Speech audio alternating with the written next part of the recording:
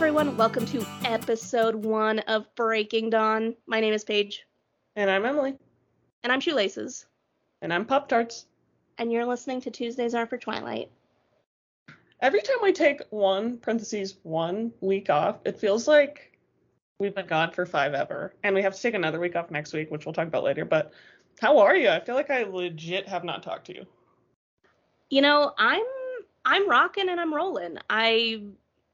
I kind of embalmed someone for the first, or not the first time, but it was really a test of my aptitude.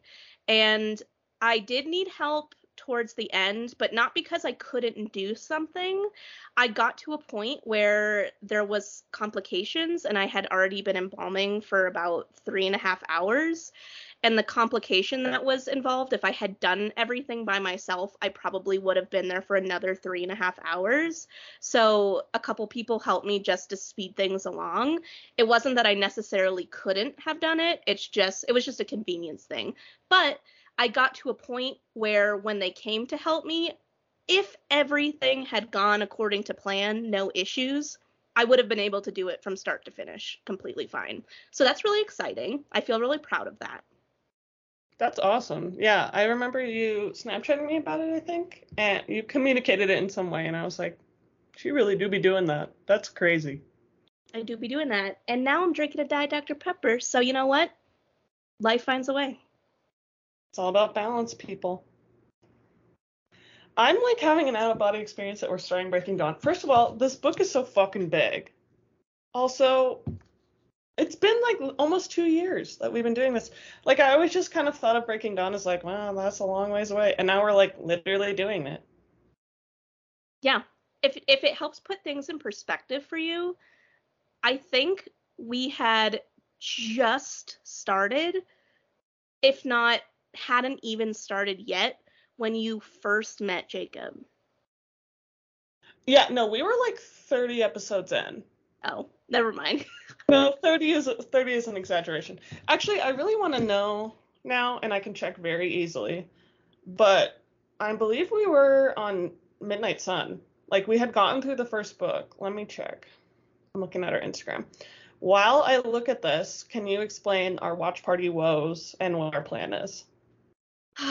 I'm sure you all saw our devastating Instagram / Twitter / Tumblr / email / Patreon post. So basically, the night before the watch party, Emily and I went to test the streamability, and I rented it on YouTube. It worked perfectly fine. We tested it days before on just a regular YouTube video, and I could stream everything perfectly fine. Video, audio was there. So I rented it, and then we tried to stream it, and the screen was black. And this had happened when Eclipse was on, or when New Moon was on Hulu, and I tried to stream it, and we were getting the black screen. So we figured it has to be some kind of like copyright thing, you know, like these servers, these companies have these procedures in place that they know when people are streaming and copyright, blah, blah, blah. So we're like, okay, well, I guess we can just do a Hulu watch party. It isn't ideal because Hulu watch party isn't super great, but it's better than nothing.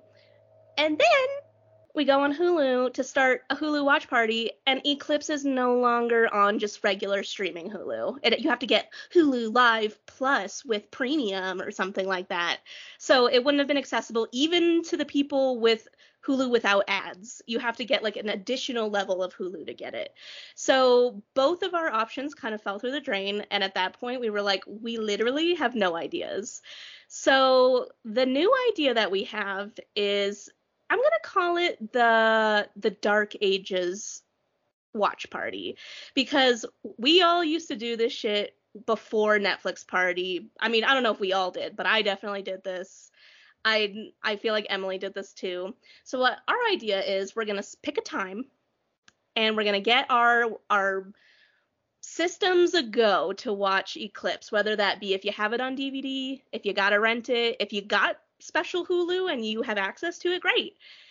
Let's just say, hypothetically, the time is 4:30.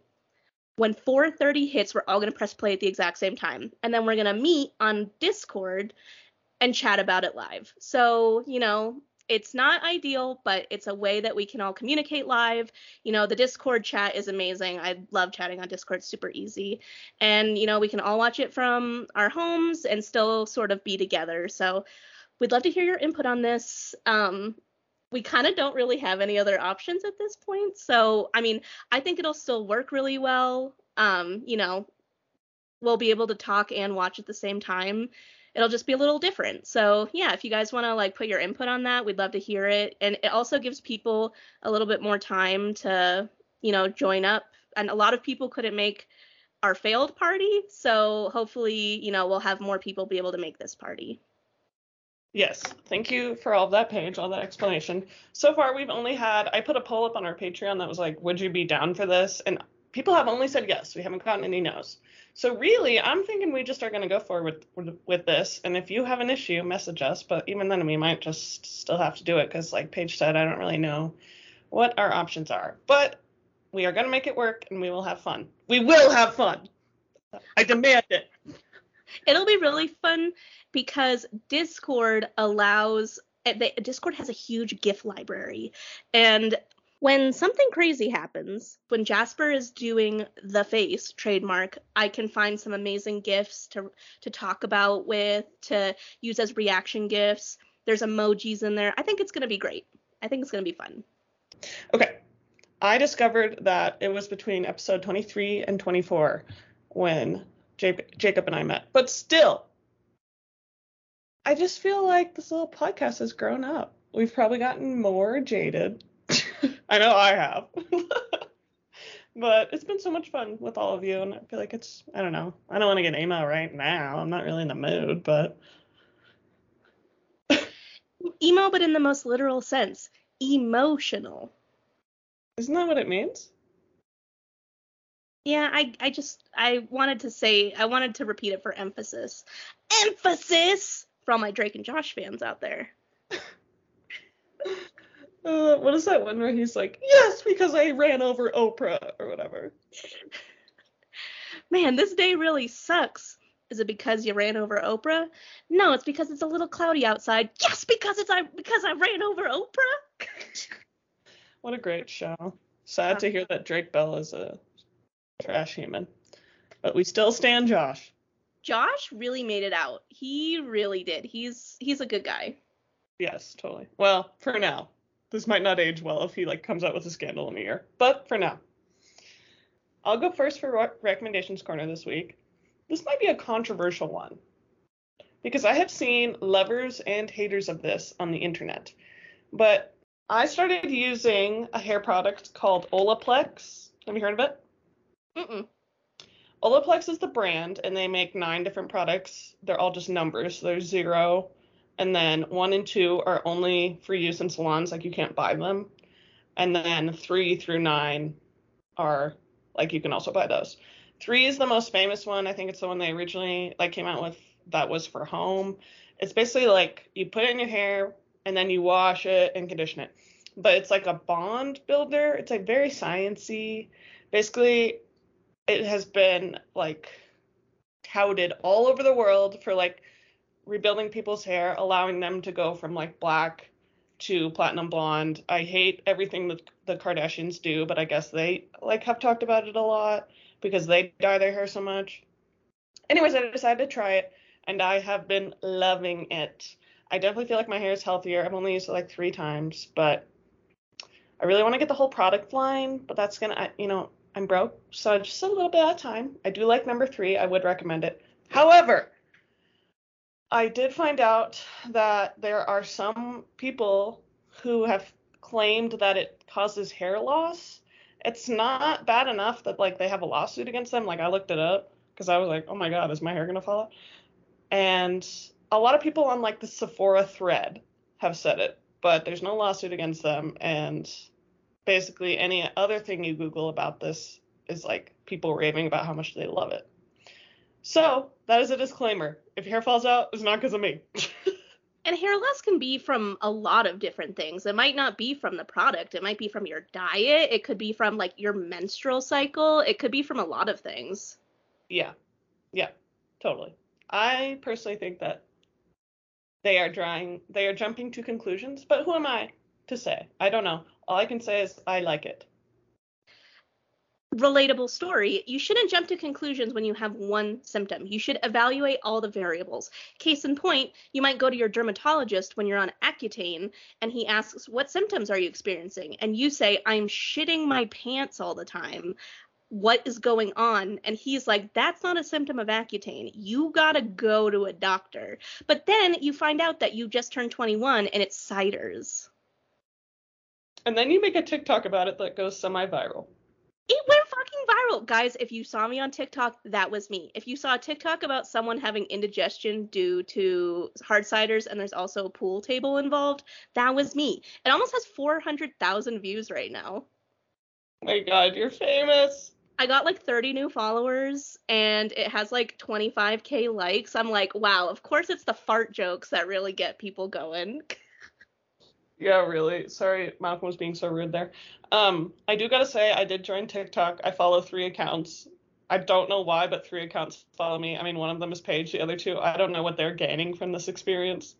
But if you really want to follow, I mean, I'm not posting ever, but if you really want to follow me, go ahead and message me and I'll tell you what the username is. Will you feel belittled if I just say my username out loud? No, I don't care. Okay. My username is Lil Onion 666. If anyone wants to follow me. Epic. Oh my God, I am sweating. Okay, let's cover this plot so that I can turn my fan back on. Can I say my recommendations corner? Oh, fuck, I forgot. Yeah, sorry. Let me get my phone really quick. So mine is a podcast that I just like anxiety girlies know. I just was in a rut where I could not get myself to like try a new form of media. I just wanted to listen to Office Ladies again for like the 80,000th time. And I'm like, no, you have to try something new. So I've been kind of listening through Serial, the podcast, because I had heard it was like fairly popular, like kind of big, and I didn't know anything about the case, so I was listening to that.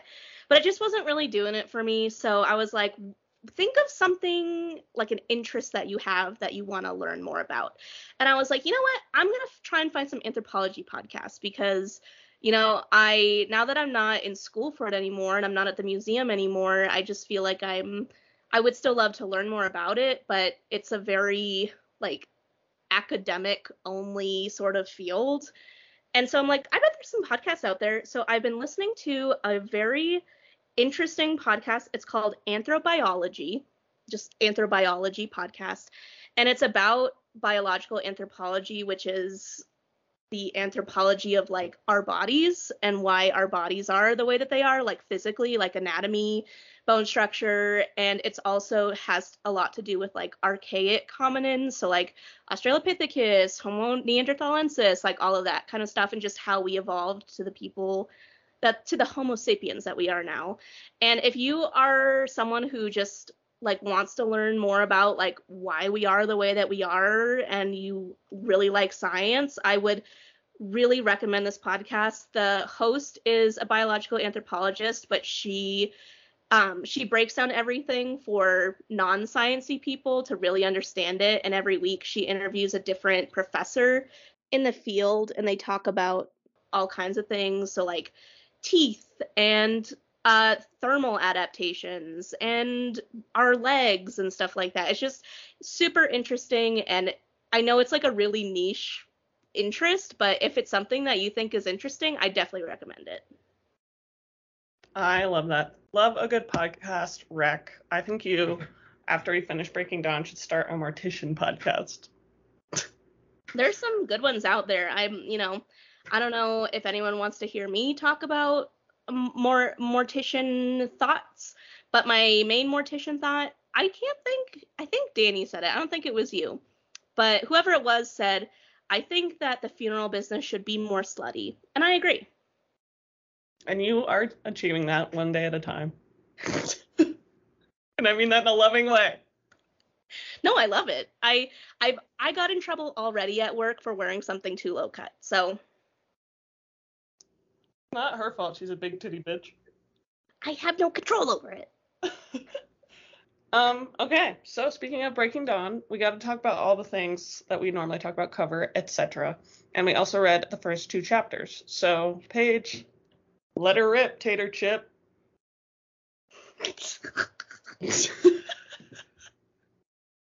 What do you want me to start with first? Do you want me to start with my reaction to what we read, and then we can go into the book itself? Let's flip that.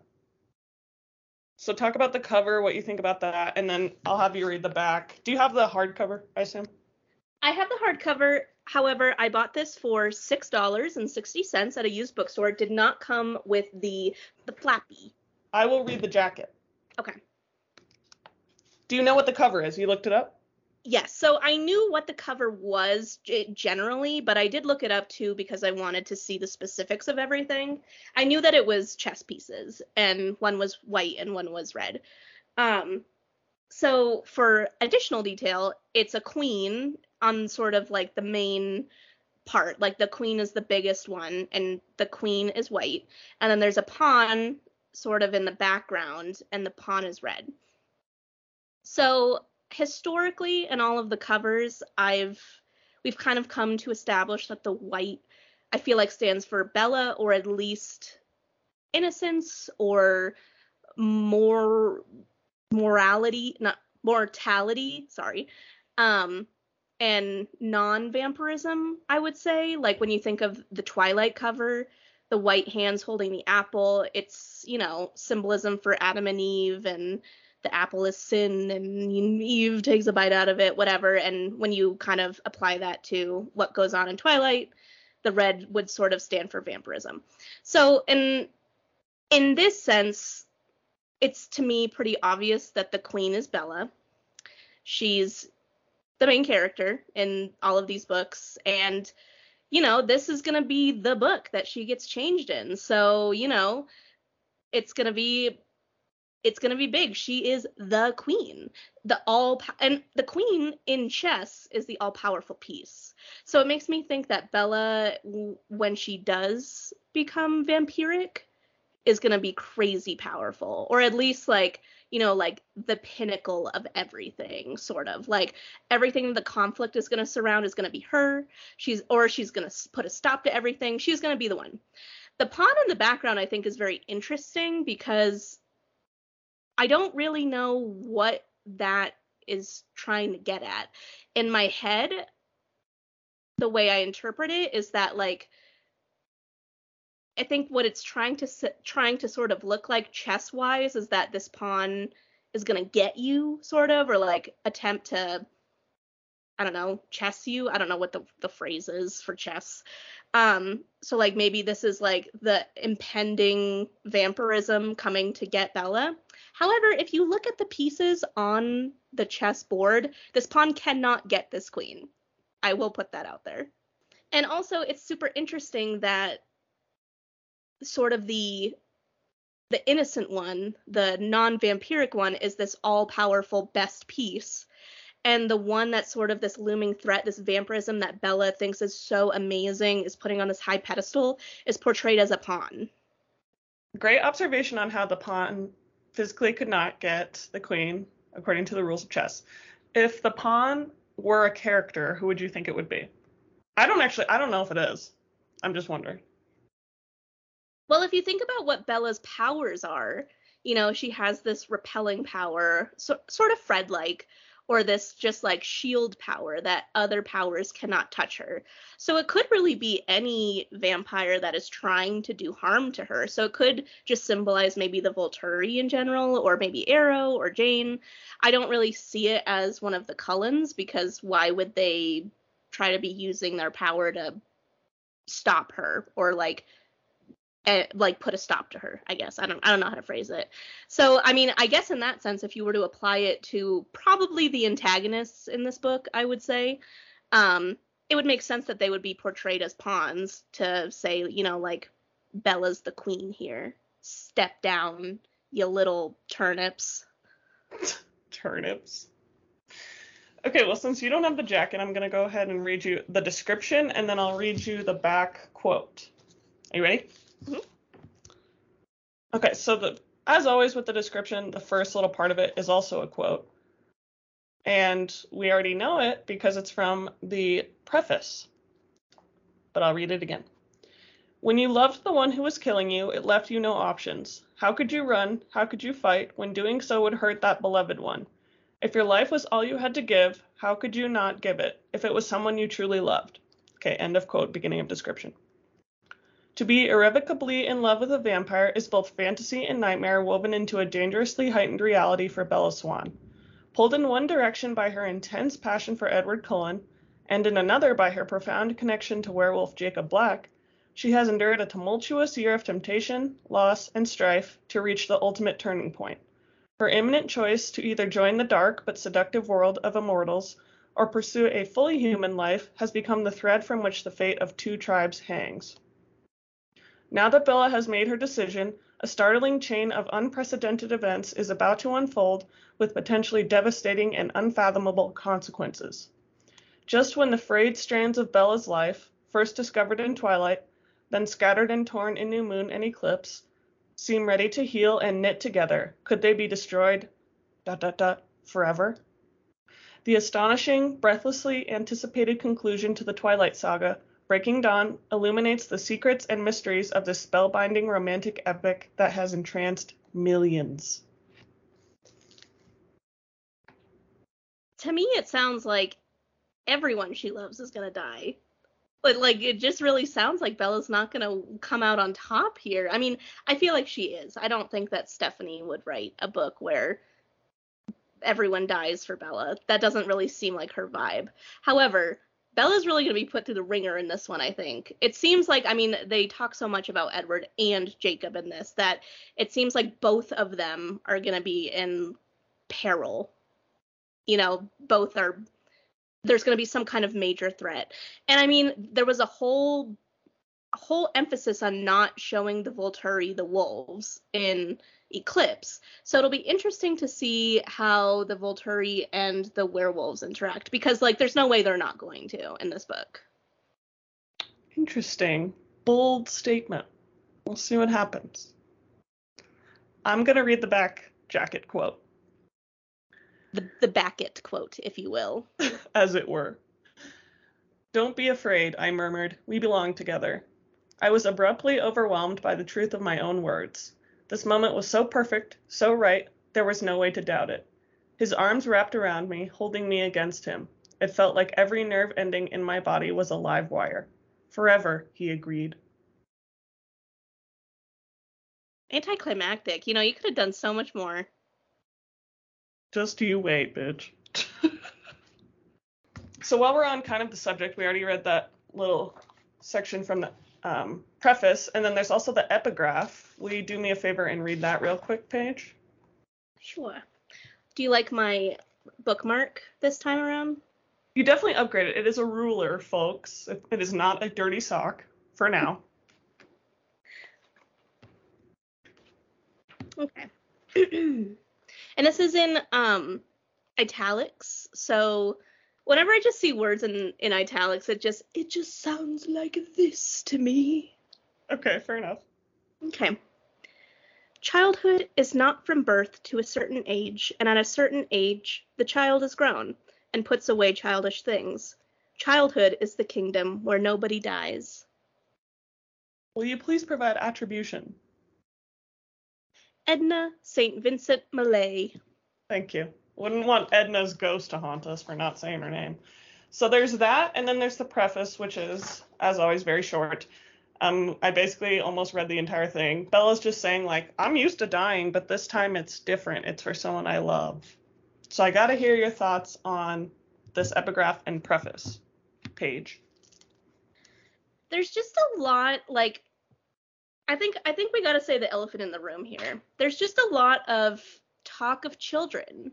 There's talk of children in the chapter that we read, one of the chapters at least. There's talk of children in this epigraph. And I think I mentioned this very, very early on, but I'm pretty sure that I know that Bella has a kid.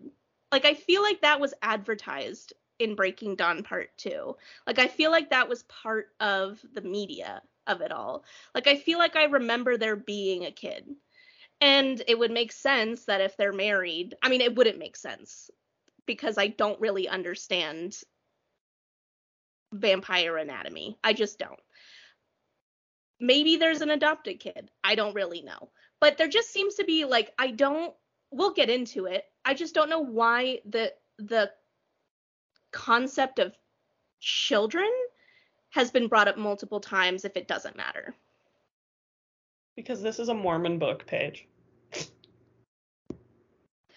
Well, there's been absolutely, like, literally no children under the age of like 10 in the entire book series.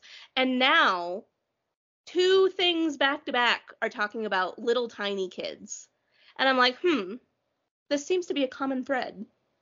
I wonder. Question mark, question mark, question mark. Okay, so who is the loved one in the preface that you think she's referring to? To me, I kind of thought that this was a sexy, it's not sexy. To me, it kind of felt like a graphically non-graphic description of when Bella loses her virginity. Like, I feel like, I don't know. I mean, maybe it's going to be magical, but Edward has always said that it's going to, like, he could destroy her. He could kill her. And, like, I don't know, Bella dying in this way, I think she would be pro it, and she'd be dying for the one that she loves. So, I mean, it would make sense to me. I just don't really know what it would apply to otherwise. Maybe in the process of when she's getting turned, like, something happens to Edward. I don't know. I just kind of, what I thought it was there's also a lot of horny talk in the first chapter or second chapter too. And it feels like that we've been building up to this moment for quite a while. So it wouldn't shock me if the preface was a mysterious look at that hot, saucy night. I'm so dead. Say it with me, kids. If you're not about to die from the sex, it's not good enough. That's a red flag. Cut that out. Okay, so last intro question I'm going to ask you, and you kind of already said, but any additional thoughts on the first 2 chapters that we read?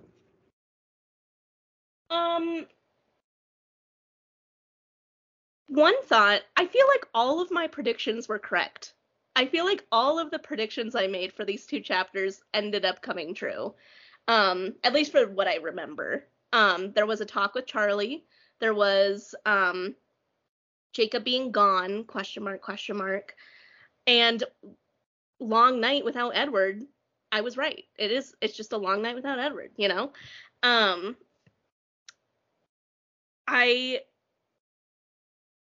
think the main thing, and I mean, we kind of already addressed it, is just this very bizarre concept of these eternal beautiful children. It's just such a weird concept to me. Like, why would a vampire want a baby?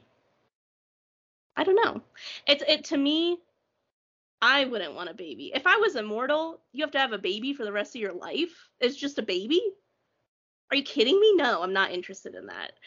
And it's interesting that they, like, looped Tanya's family into that. Like, I feel like they needed a reason, or they meaning Stephanie. I think Stephanie needed a way to bring this concept in without it being super random.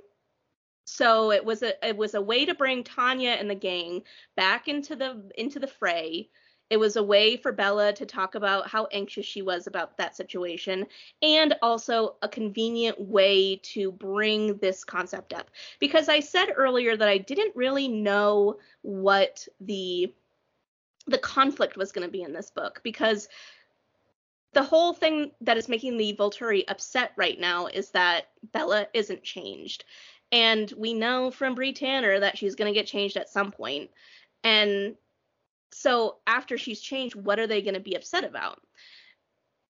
Is it going to be some kind of kid situation? I don't know. I mean, it seems like that could be it, but I genuinely don't know.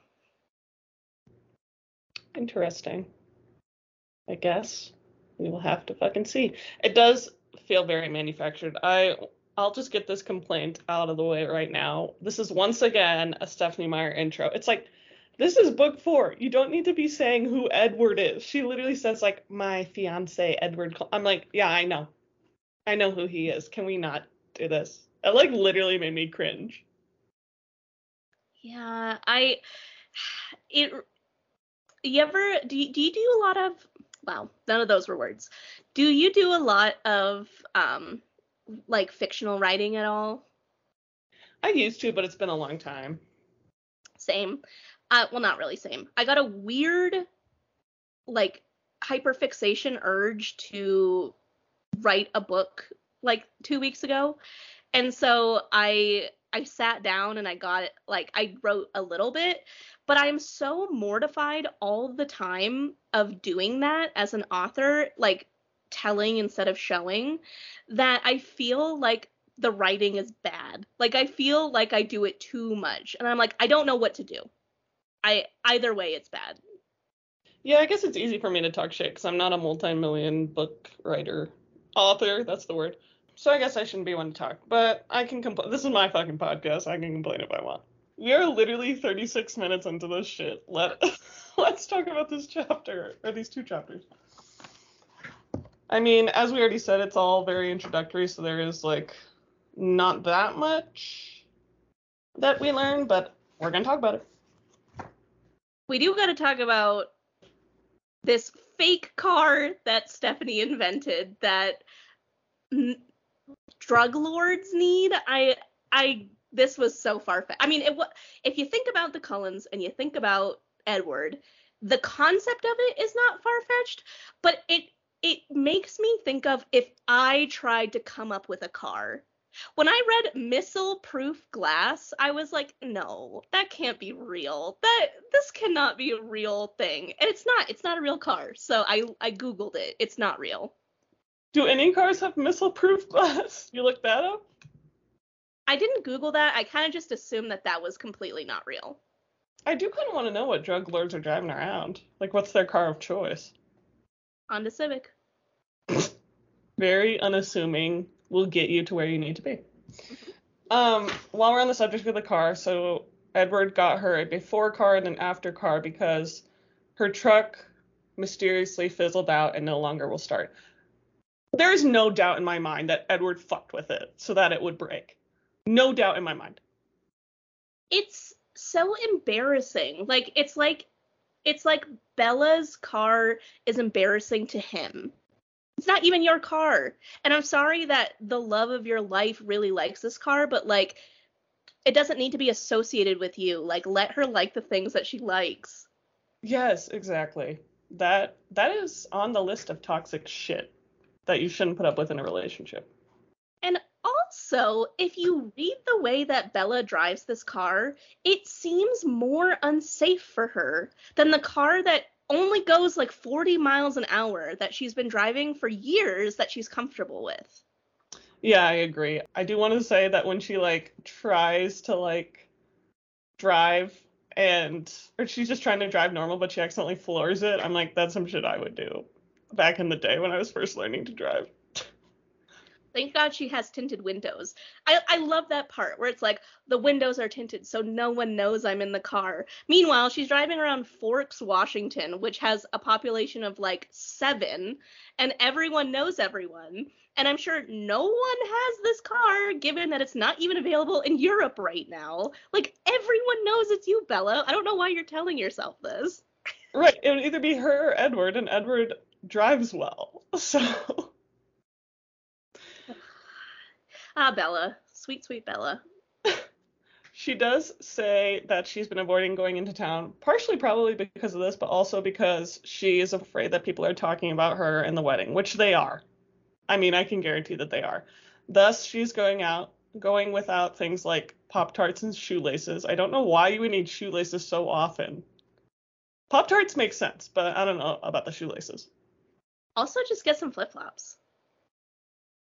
Yeah. Maybe she doesn't like to show her feet. No free feet pics.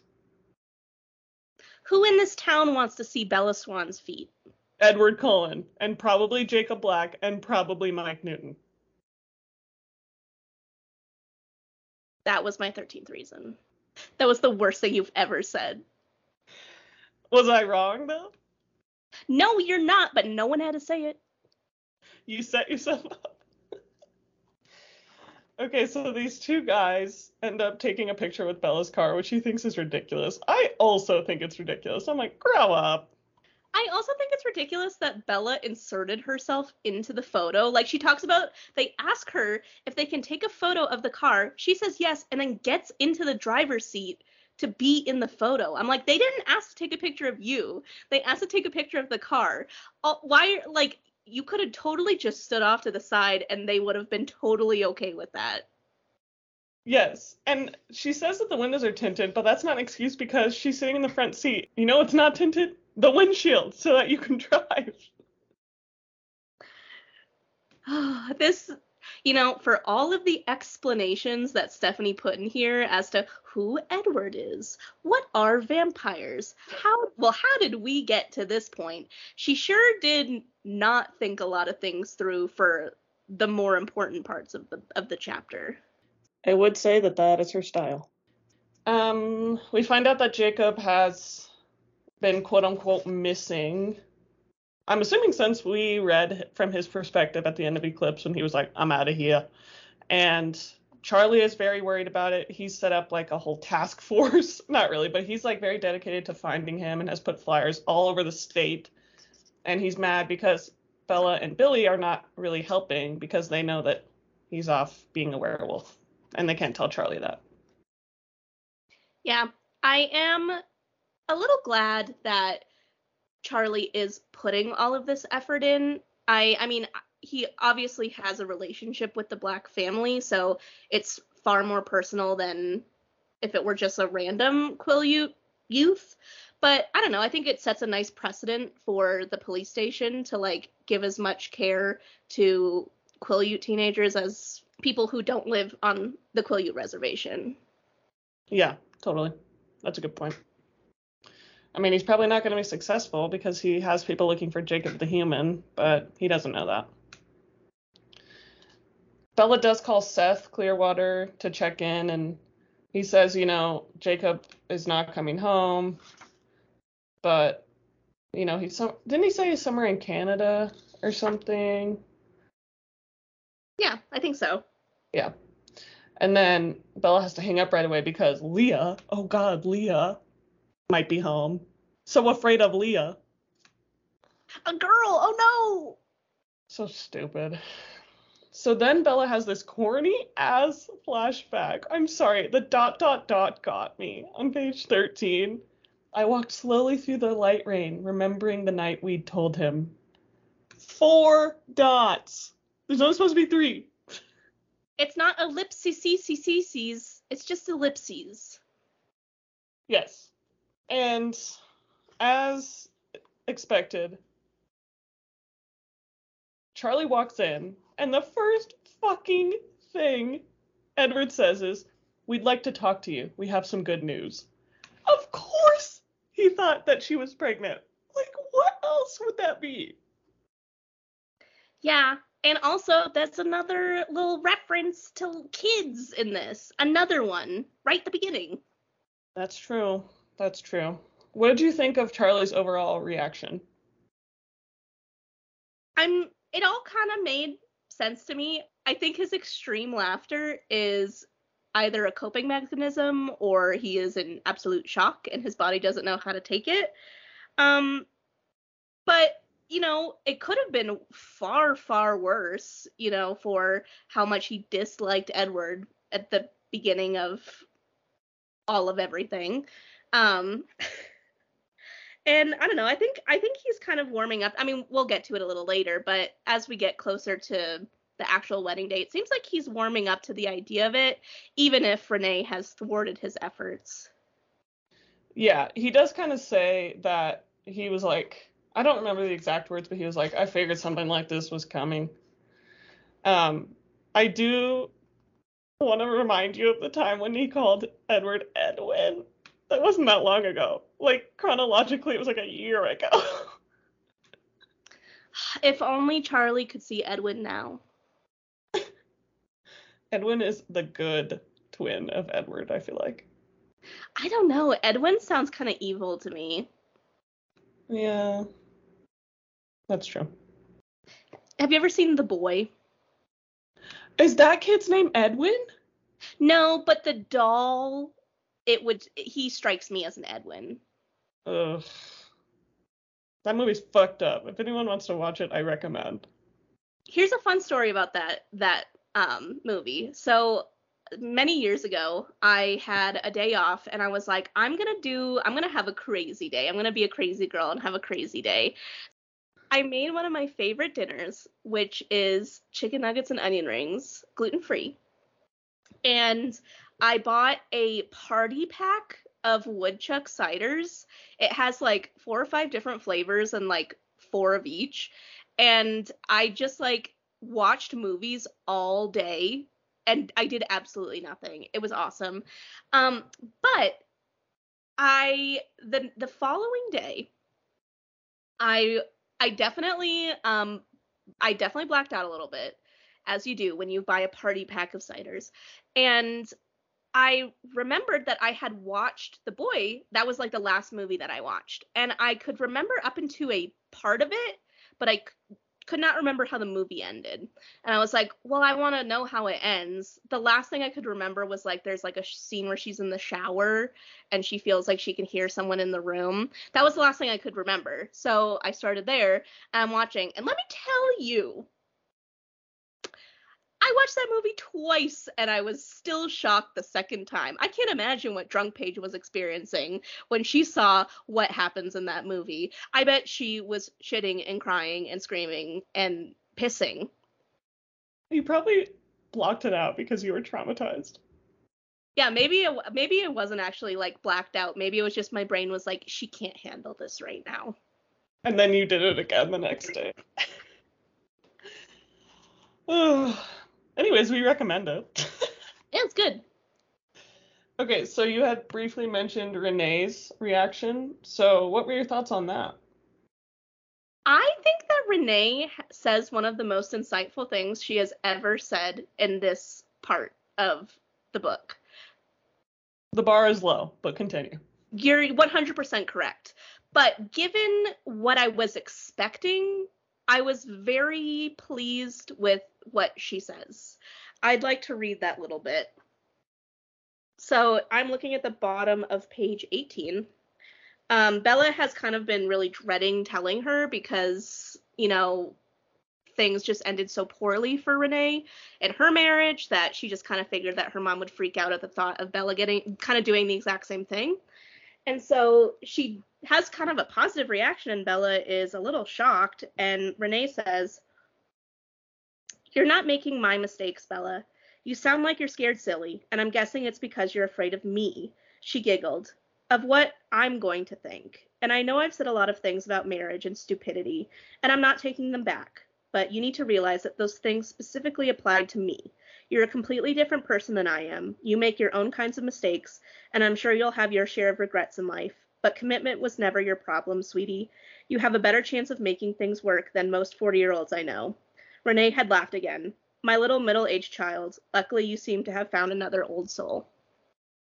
I thought that was nice, you know, like she acknowledges that like she stands by her opinions and that, you know, she's not going to take back the way that she feels about marriage, but, you know, Bella is her own person and she's allowed to make her own mistakes, and it might not even be a mistake, that it seems like the right call, and she makes an astute observation that she doesn't even know that Bella is an old soul, we know this, and Edward is just an old man in a child's body. Okay, side note, I had written out this thing in the next chapter when they're laying in bed together because he says that, or Bella explains to the reader unnecessarily that he's 17 and she's just about 19, and I was like, that's kind of gross when I think about it, but then I was like, oh wait, he's 110. We're good. It's fine. Anyways, back to Renee. It's definitely more self-awareness than I thought she was capable of. I'll say that. Oh yeah, for sure. I mean, all of the readers were expecting her to have a freak out. Charlie was expecting her to have a freak out. Bella was expecting her to have a freak out. So this was quite shocking. Yeah, Charlie feels very betrayed because he thought that Renee was going to be bad cop, basically, and now neither of them were bad cop, and Bella's just getting married, and he's pissed. You know that meme where it's like a person who's really angry, and then they throw their hands up in the air and they say, well, fine, I guess. No, I haven't seen that one. It's usually when, like, someone makes a really good argument, but, like, for something terrible or just, like, something you don't want it to make sense, but it does, and you're like, well, fine, I guess. Send me one after this. Okay. Okay, so we're almost to the end of this first chapter. When Bella finishes her flashback about telling her parents, is when she's getting home to Charlie's house. And she overhears him talking to Alice. And Bella has said so many stupid fucking things in this book series. This one takes the fucking cake. This line made me want to jump into the literal sun. Do you know what I'm talking about? I probably do, but please go on. She walks in to see Charlie in a suit and Alice measuring it and making sure it fits. And she says, and I quote, "What's the occasion?" Bitch! You are getting married in like 3 days. What the fuck do you think is the occasion? Do you think Charlie's going out on a date with a non-existent woman? What the fuck would be the occasion? I don't mean to be like, not to play devil's advocate, but did you not read this sarcastically? No, I did not. Yeah, I read it like, what's the occasion? Like her being playful. Well, I don't know, because when Alice says, she rolls her eyes and says, "I'm checking on the fit." And Bella goes, "Ah," like in fear. As if she's like, "Oh yeah, that's right. I'm getting married." You know, that's a valid argument. That is valid. But I can see what you're saying too. I don't know. Now that you've pointed that part out, I'm like, are you stupid? I don't know. Like, the page 21 kind of refutes what I said.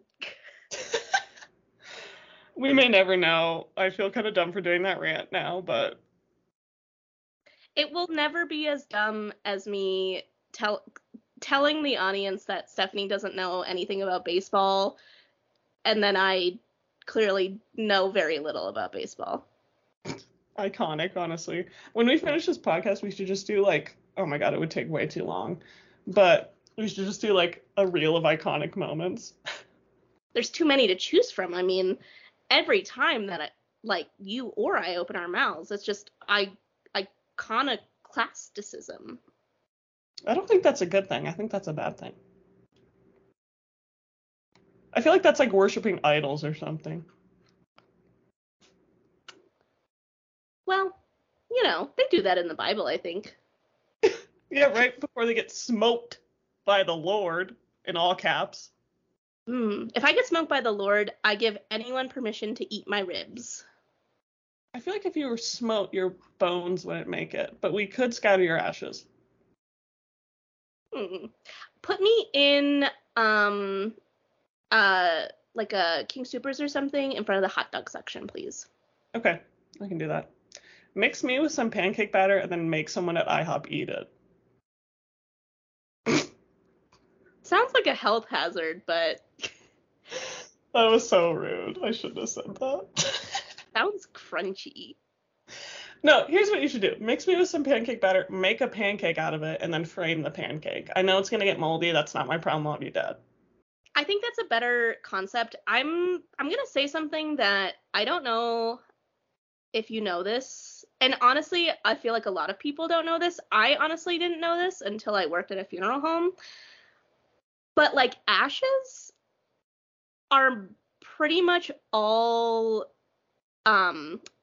basically processed bone. So it would definitely be quite crunchy. That doesn't surprise me. That makes sense. Because, like, bone is, like, the last thing to go, right? Because, like, skin melts away right away. Yeah, the bone remains, and then we basically like put it through a machine that kind of turns it into like a fine powder. I think we should put out a heavy metal album that's called The Bone Remains. The bone remains, turn me into a IHOP pancake. That'll be in small print so that the metalheads buy it. I also think we should do the metal font, the one that's like, I know the one. Yeah, I know the one. This chapter ends with Bella has to get fitted for her dress by Alice, so she just zones out and thinks about fucking Edward. I'm not making that up. That's really what's happening. I'm not saying we've all been there, but I feel like in a way we may have been there. Yep. I definitely have. Not Edward, but, definitely, been sitting, waiting to go to the eye doctor in the waiting room, and, the mind wanders. Unfortunately, I read this when I was 11, so mine was Edward at some point. That's okay. Mine was PETA at some point, so. Yeah, mine too. That doesn't make it better, but thank you. Okay, anything from that chapter that I didn't go over? Nope, we got it all. We got it all. Okay, so chapter 2, Long Night, is basically split into 2 parts. The first part, I'll shorten to making out. The second part, creepy dream. And that's about it.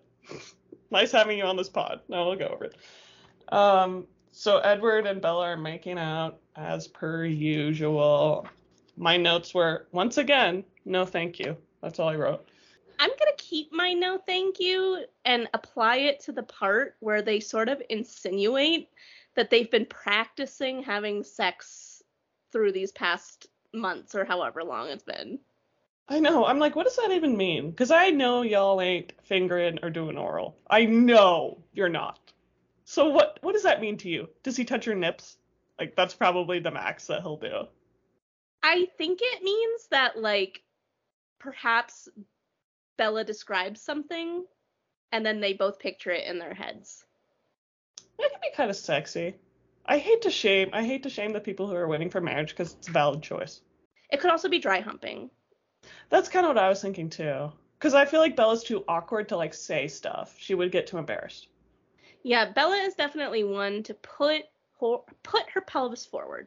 And, if she's got to do what she's got to do. She's the one who has been the driving force in the let's take the car to bone zone, So I think that, she would be calling the shots here. And I do agree with you that she might be a little too embarrassed which they've shown they're all a little too embarrassed to say the word sex. So describing something sexual might be a little too much, but dry humping's fine, I guess. Yeah, your clothes are on, so it doesn't count. It's true. In the midst of this, Bella says a sentence about Edward that I hope is never said about me, and I know never has been, and probably never will be.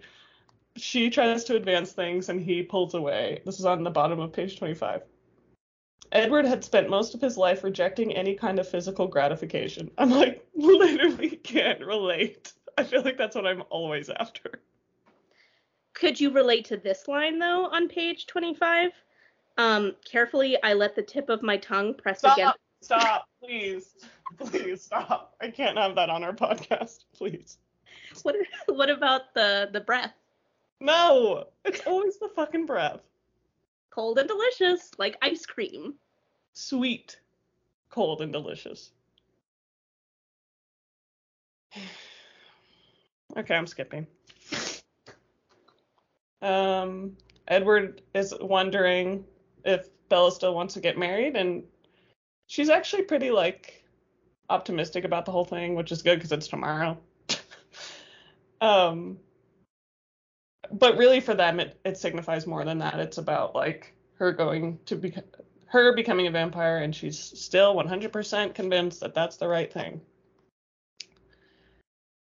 And another mention of children. Edward says, inconceivably, that he wished that Charlie was right when he thought that they were pregnant. I hate when people say we're pregnant. That Bella was pregnant. What the fuck? It sounds like Stephanie is laying some stones down. Breadcrumbs, as it were. Breadcrumbs if the crumbs were entire loaves of bread. Anything else on that? I like that once again, Mike gets brought up. We need to get over Mike. Mike Newton does not matter anymore. I'm sorry. We're past Mike Newton. We've graduated. You're getting married tomorrow, Bella. Come on. I kind of like it. I feel like it keeps us grounded, keeps us humble. We need Angela to do that. Angela can be my ground. Fair enough, fair enough. She is mentioned, but yeah, not as much as Mike.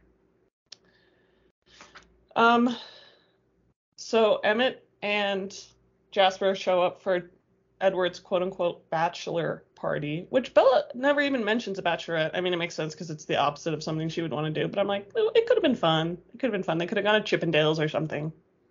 I mean, she would have loved to spend more time with the Cullens, you know, a fun day with Alice and maybe Rosalie at this point, Esme. Like, I think they could have, I mean, I guess none of those people are bachelorettes, but whatever, you know, they could have had a good time. Yeah, I was more picturing like a human one, like Angela and Jessica, but I guess she's not really friends with Jessica.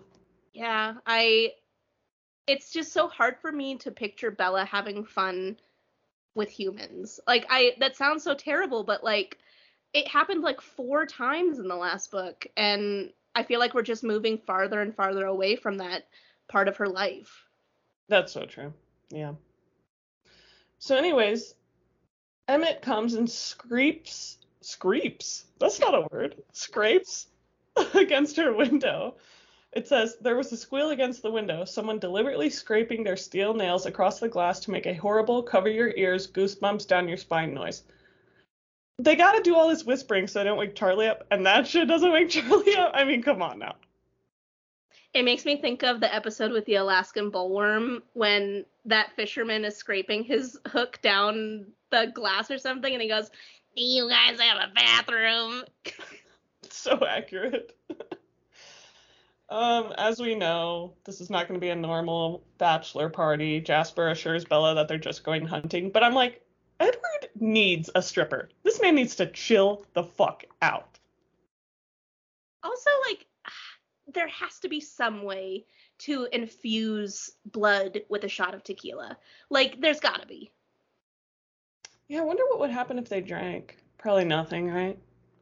Probably. They make a point to say, like, Jacob was getting morphine or something, and he was healing so fast. And I feel like vampires are probably similar in that sense, where, like, any kind of drug or something that alters your state of mind probably doesn't work super well. That's a fat bummer. He still could have had a stripper, though. I'm just saying.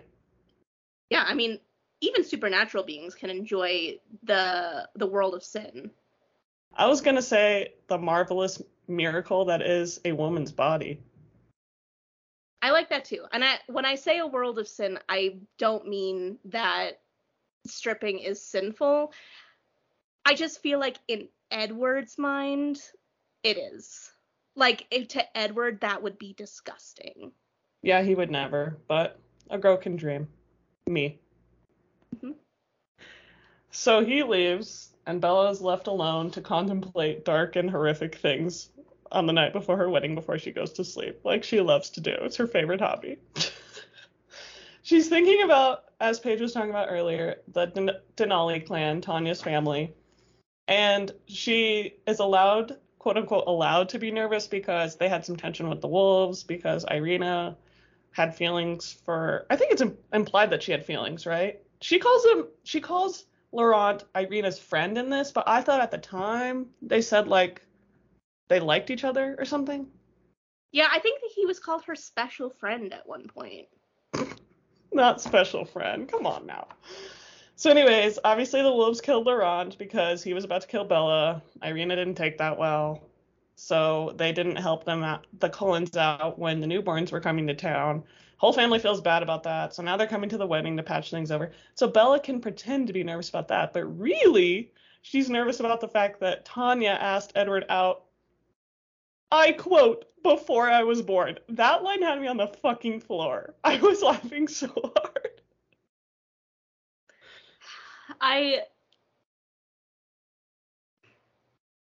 I know I've been there. I've definitely been there in the feelings of not necessarily jealousy, but just like letting your mind wander that, oh no, the worst thing could possibly happen.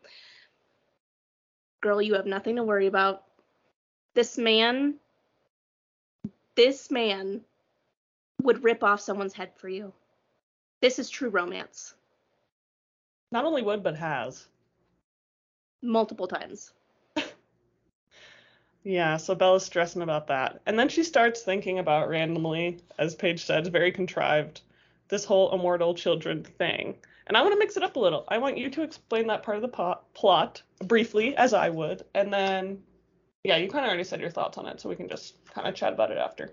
But proceed.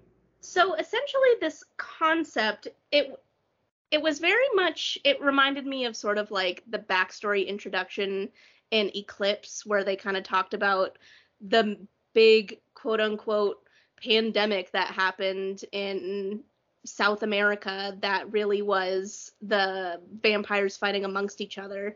And it was something that happened long ago in the past. So I think they said this was like in the like 1700s or something. I don't know. It was like 400 years ago. I don't know. Something like that. But essentially, a bunch of vampires decided that it would be super fun, I guess. I don't really understand why, but to turn children and toddlers and babies into vampires. And they're extremely beautiful, and people, like, when you see one, you are immediately drawn to them. They're everything that an adult vampire is, but like with the cuteness of a child. But their minds are frozen in that time. So they cannot be taught. I mean, especially like babies and toddlers cannot be taught how to be civil or how to control themselves. They just rampage and kill everyone, because also, have you ever met a toddler? They do not have a sense of right and wrong. Literally, if you take a cookie away from one, they want to kill you. That is just the way it is. So the Volturi basically had to eradicate all of them because they were threatening the secrecy of vampirism and the whole thing they have going on. But not only did they eradicate the kids, they also eradicated all of the people who turned them, because doing that was a crime. So because of that, to them, it was a crime. It was, I think mostly because they all defended them. I feel like if they had stood aside, probably the Volturi wouldn't have, but like no one did that. That's the vibe that I got, but it doesn't really matter. That is true, because when they talk about Tanya, or Tanya's mom, she's like holding the child in her arms, like she doesn't want to give the child up, basically. And that's why Bella knows all of this, is because Tanya's mom was killed during this, because she decided to make a what are they called, eternal children, or immortal child. She decided to make one, and the only way that Tanya and her sisters were able to get out without being reprimanded by the Volturi is the child was kept a secret from them. They had no idea this child even existed. It wasn't until their mom was being executed that they found out about it. So this was something that happened a couple hundred years ago, and it hasn't really happened since. I think it's still considered like quote unquote vampire illegal. So that's kind of just like, that's kind of it. Yeah. Kind of random to get thrown in here, but you did a great job. Thank you. As Bella is kind of thinking about this and reflecting it back to the reader, she falls asleep and has a dream that she is like watching the Volturi execute these children, and then she sees a child sitting on top of the dead bodies of everyone she knows, like her parents, all her human friends, etc. Very dark. To lighten the mood, I will say they execute this somewhat differently in the movie, but there is a dream sequence where there's a pile of bodies, and it has become a meme because the face that Charlie, the actor who plays Charlie, is making is like, he just, like, his face is like, I'm so over this shit, but he's like supposed to be dead, but it's hilarious. I'll send it to you. I'm excited. What'd you think of the dream? Leave it to Bella to think of some fucked up shit the day before her wedding. Truly. Like, she's gonna wake up with bags under her bags, and Charlie's gonna be like, "Oh, were you up all night tossing and turning because you were nervous?" And she has to be like, "Yes, father, not because I saw your lifeless corpse under a baby that has just consumed all of the blood inside of your body. No, I'm fine." She can't really say that, so. I mean, technically, she wouldn't be giving anything away. Technically, she could just say, "I had a dream that I saw you and mom and everyone I loved dead, and there was a baby who had killed all of you guys and drank your blood." And Charlie would be like, "You need to go to see a therapist." But Charlie would start putting the pieces together on his little bulletin board with his red strings that he has for Jacob, and he'd be like, wait, do you think Edward drinks blood? And then he would figure it out.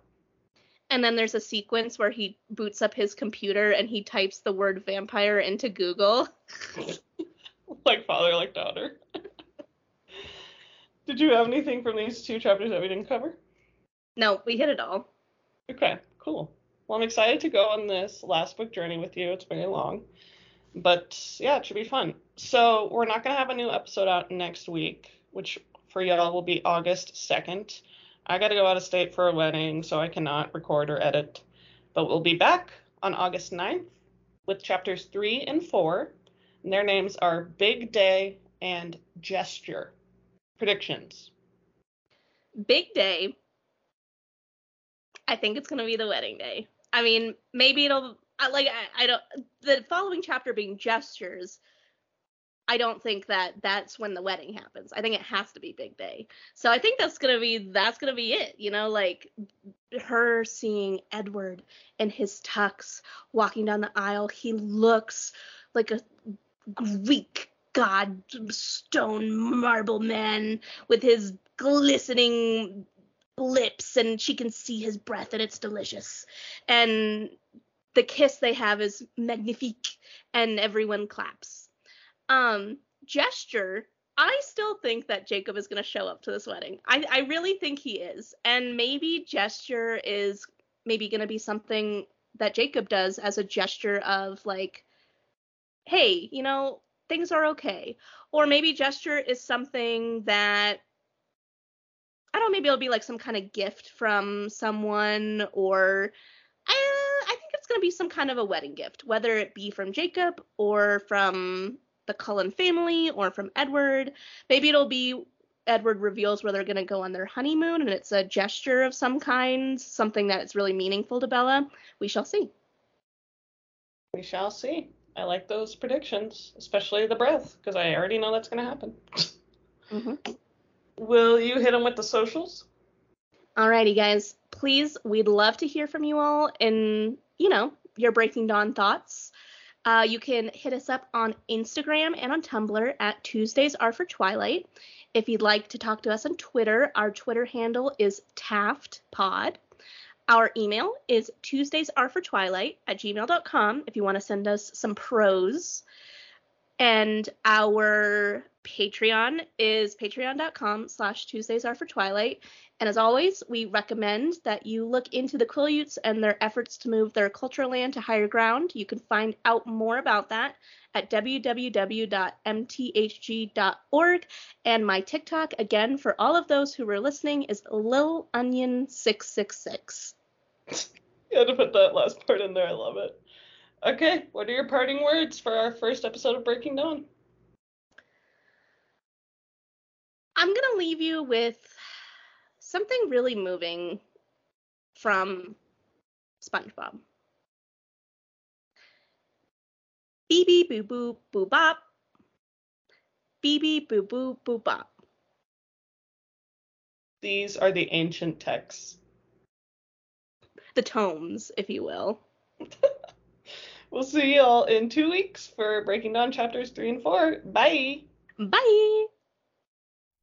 Our amazing intro and outro music was performed by Danny Plowman and produced by Alberto Beltran. You can follow Danny at Danimal6, and that's 6 the word, not 6 the number, Danimal6_ on Instagram.